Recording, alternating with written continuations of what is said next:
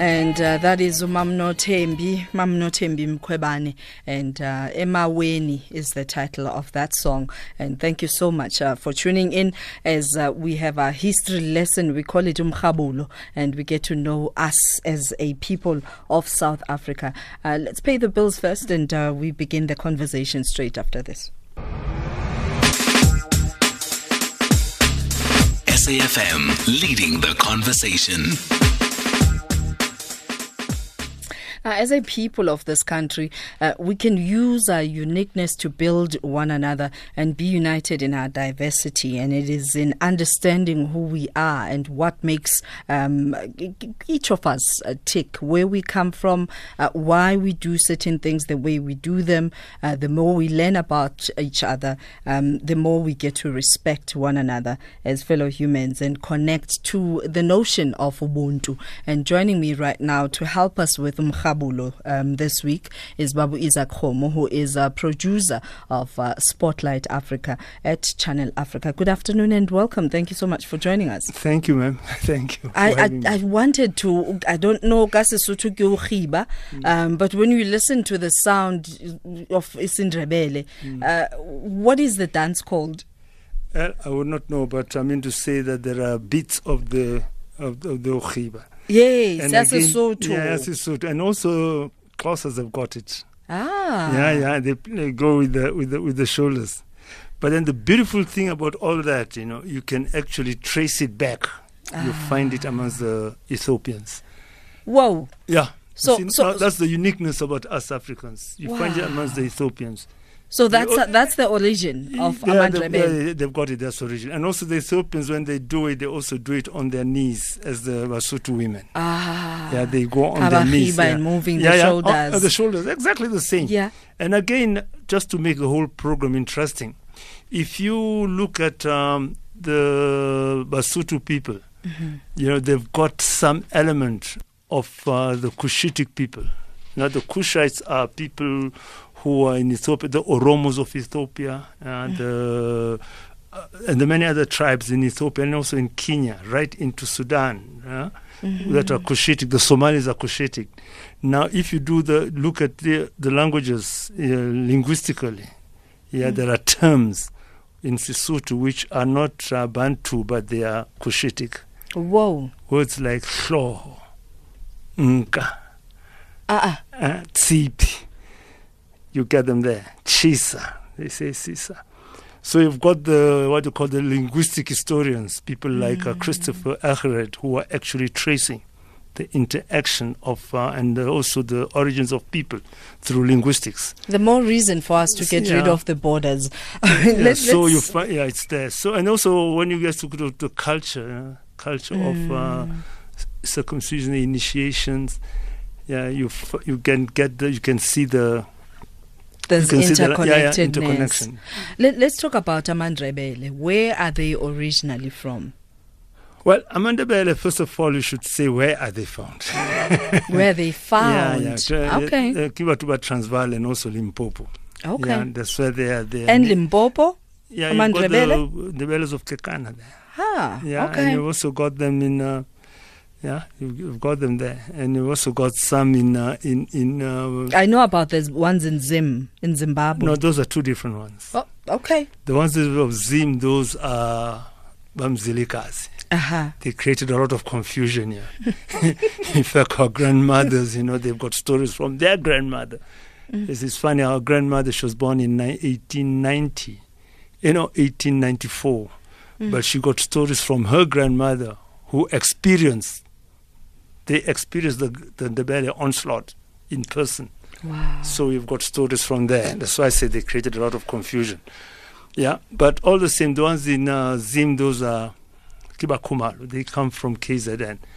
And their way towards Zim is it's well documented. Yeah, when they clashed with Ushaka, Mzilikazi, his first stop, he went towards Ngwane's land, Matiwani. He went over the mountains. Yeah, he couldn't stay there. He was pushed out. He went over the mountains into Lesotho. And they created a lot of confusion in Lesotho. And were chased out of Lesotho as well. Yeah, they were chased out. And there again, you've got We have got stories from our mother's people, on how about that war. Yeah. And then from there they came into the present South Africa via Free State. Yeah, and that's why there's a whole line of confusion right into Johannesburg. They set Johannesburg. And this was a Tswana settlement. Those settlements in Four Ways has got them, Lone Hill has got them. Very beautiful settlements in Northcliffe. That's an iron-making area. Yeah. Okay. Yeah, the Glen. In fact, around all those mountains, the Glen, right out of... now, those people, they actually retreated. The tribes retreated to the Mahalis. Yeah, our grandmother's people, they originally came from the Free State, Kibakwena. Yeah, but they say that they moved up this way to Matlari. In fact, to the Mahalis to come and have their forts where they withstood the Ndebele onslaught. Whoa, okay. Yeah. So those are Mzilika's Ndebeles. Yeah. The Ndebeles of the original Ndebeles here, Kibatuba Musi. Musi. Yeah, Musi. Okay. Now those are the sweat they found out was the original, where the original come from. Now they can tell the story better. But I mean to say that again, going to linguistics. There's studies that have been done on the Ndebele language, which again, it's a Nguni language. It's a lot of Sotho, Tswana. But then they say that it has got some linkages to the Hlubi type of Ndebele. Goodness. Yeah. Now so that's a bit of Xhosa there, a bit of Hlubis are not Xhosas. Hlubis are not Xhosas, although some speak Xhosa today. But the real Hlubis, the original Hlubis, are people around Pietermaritzburg, also the Ngwane people. That's where the Hlubis are. When I say Ngwane people, Matiwanis people. Those are not Zulus. Okay. In fact, Hlubis are people who broke away. Ukluba. That's what you do. That's what you do with Onion as well. And then you've got the big...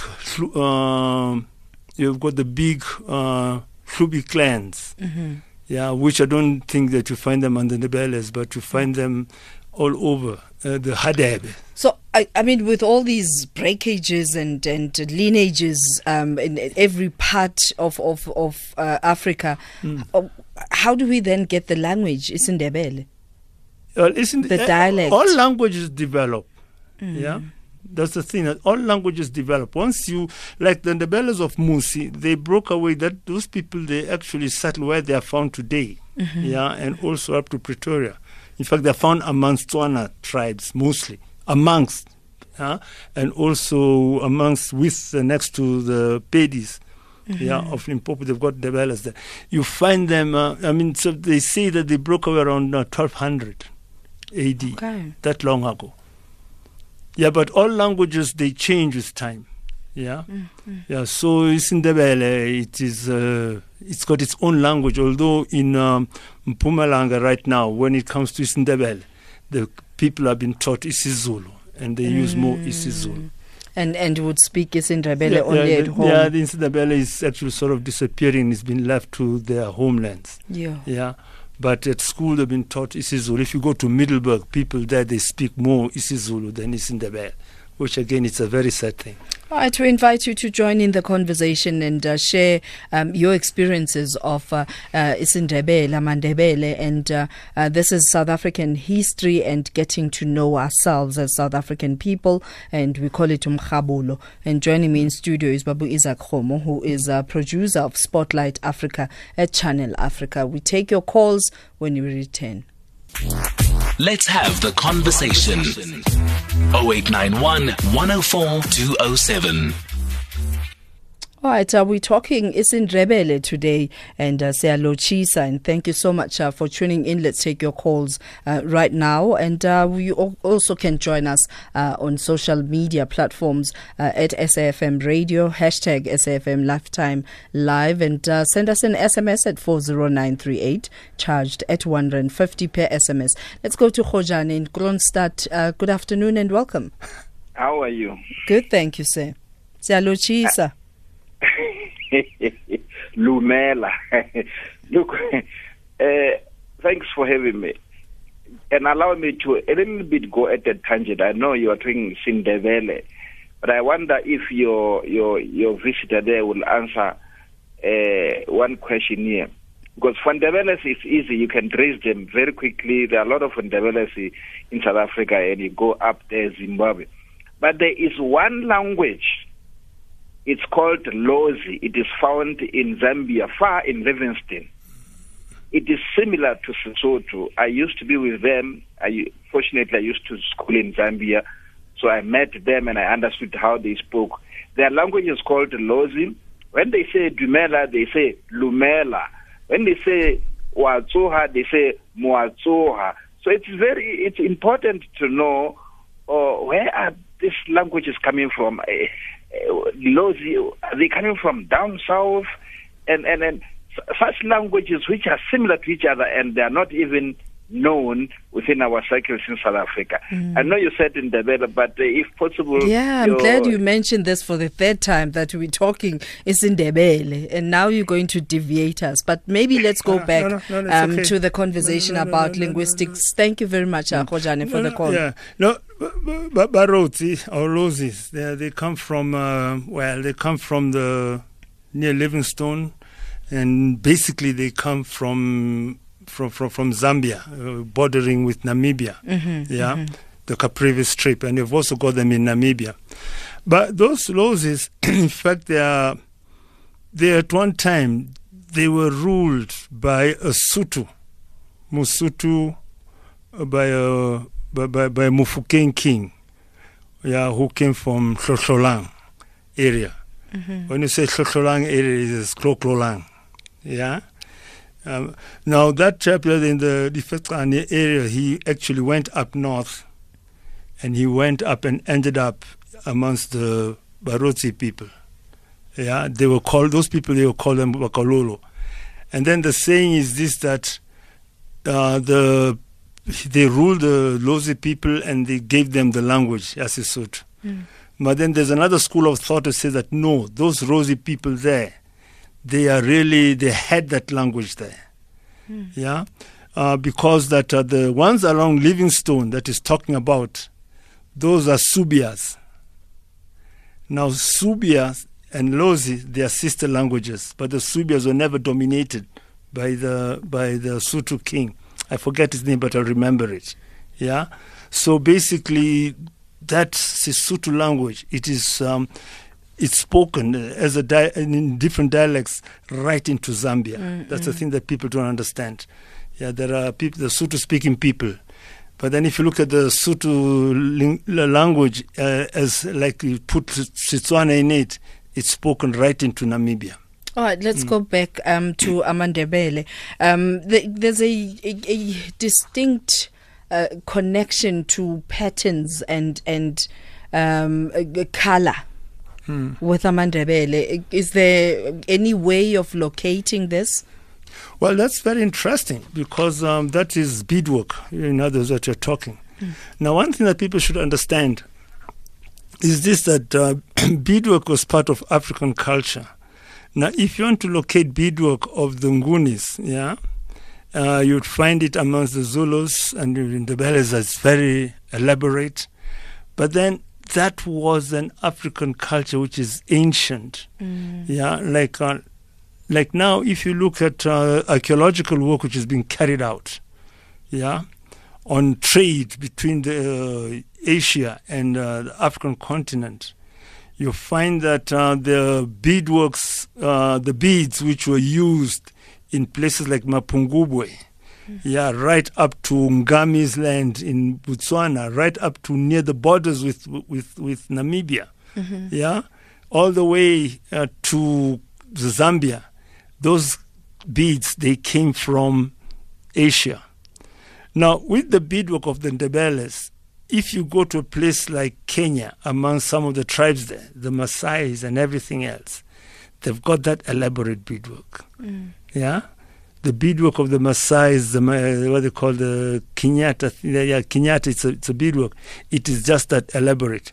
Even amongst the Zulus, now it has got meanings. It's just not beadwork which is done. Now that itself it is an African culture. It should go back to the ancient times.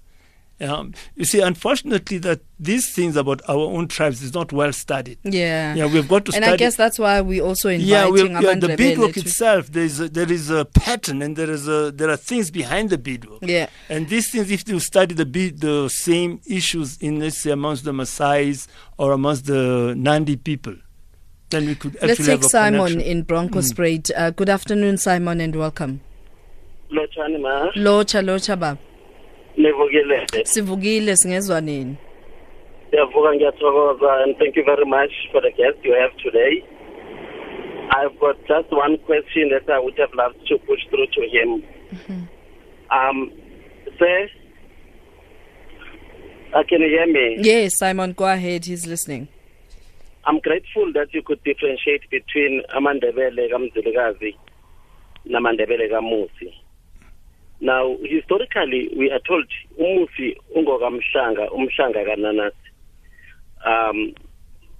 Does this really have its traces back to the Zulus, or is it an original group from the north, as previously explained? If I were just to get that explanation a bit clearer. Mm-hmm. Is there anything else you'd like to ask, or are you okay with the question? I'm okay. That's my question, madam. Thank you, but Simon, I was asking my guest, Babu Khomo. No, in fact, that's a very good question. Okay, thank you. Because another thing, people when they talk of Zulus, I tend to be avoiding things, but I'm trying to put everything in its proper context. When you talk of the Zulus, also as the language, this is a very recent formation. In fact, when you talk of the Zulus, they say that it's more of a political military formation.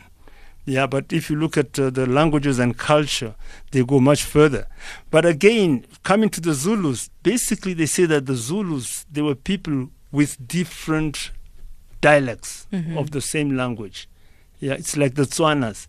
People say that Kiblela si Tswana. No, there is no Tswana language. There never was a Tswana language. There were Tswana dialects. And also in the old Natal, there were Zulu dialects of people. Clearly, now, we don't have enough time for history lesson. Now, basically, you know the drill. Okay. You know the drill. Thank you so much for joining us. And I'm sorry, mate, but that's a very good question. Yeah. What a pity that we can't go into further detail. But I'm hoping that we've exercised or even encouraged you. Your appetite is wet enough to come back to part 2. That we continue having these conversations and acknowledging what Umdlasake is saying on Twitter, that please, next conversation, do justice by adding a historian as well. Noted, and we'll do just that. Thank you so much for connecting with us. Thanks to the team. We thank executive producer Sisbulikyawa, Lesego Mangwanyane Tabelo Mpabudi, Sylvester Komani, technically, and thank you to Vosan Marule as well to ensure that our guests arrive on time. Thank you, Baba. Thank you very much for joining us. That's Babu Izak Khomo, who's a producer for Spotlight Africa at Channel Africa. That's where we end this conversation. That's where we end our offering today. Coming up next is the home run with Sir Ernest Pillay, but we start with the news bulletin with Utsile Sako.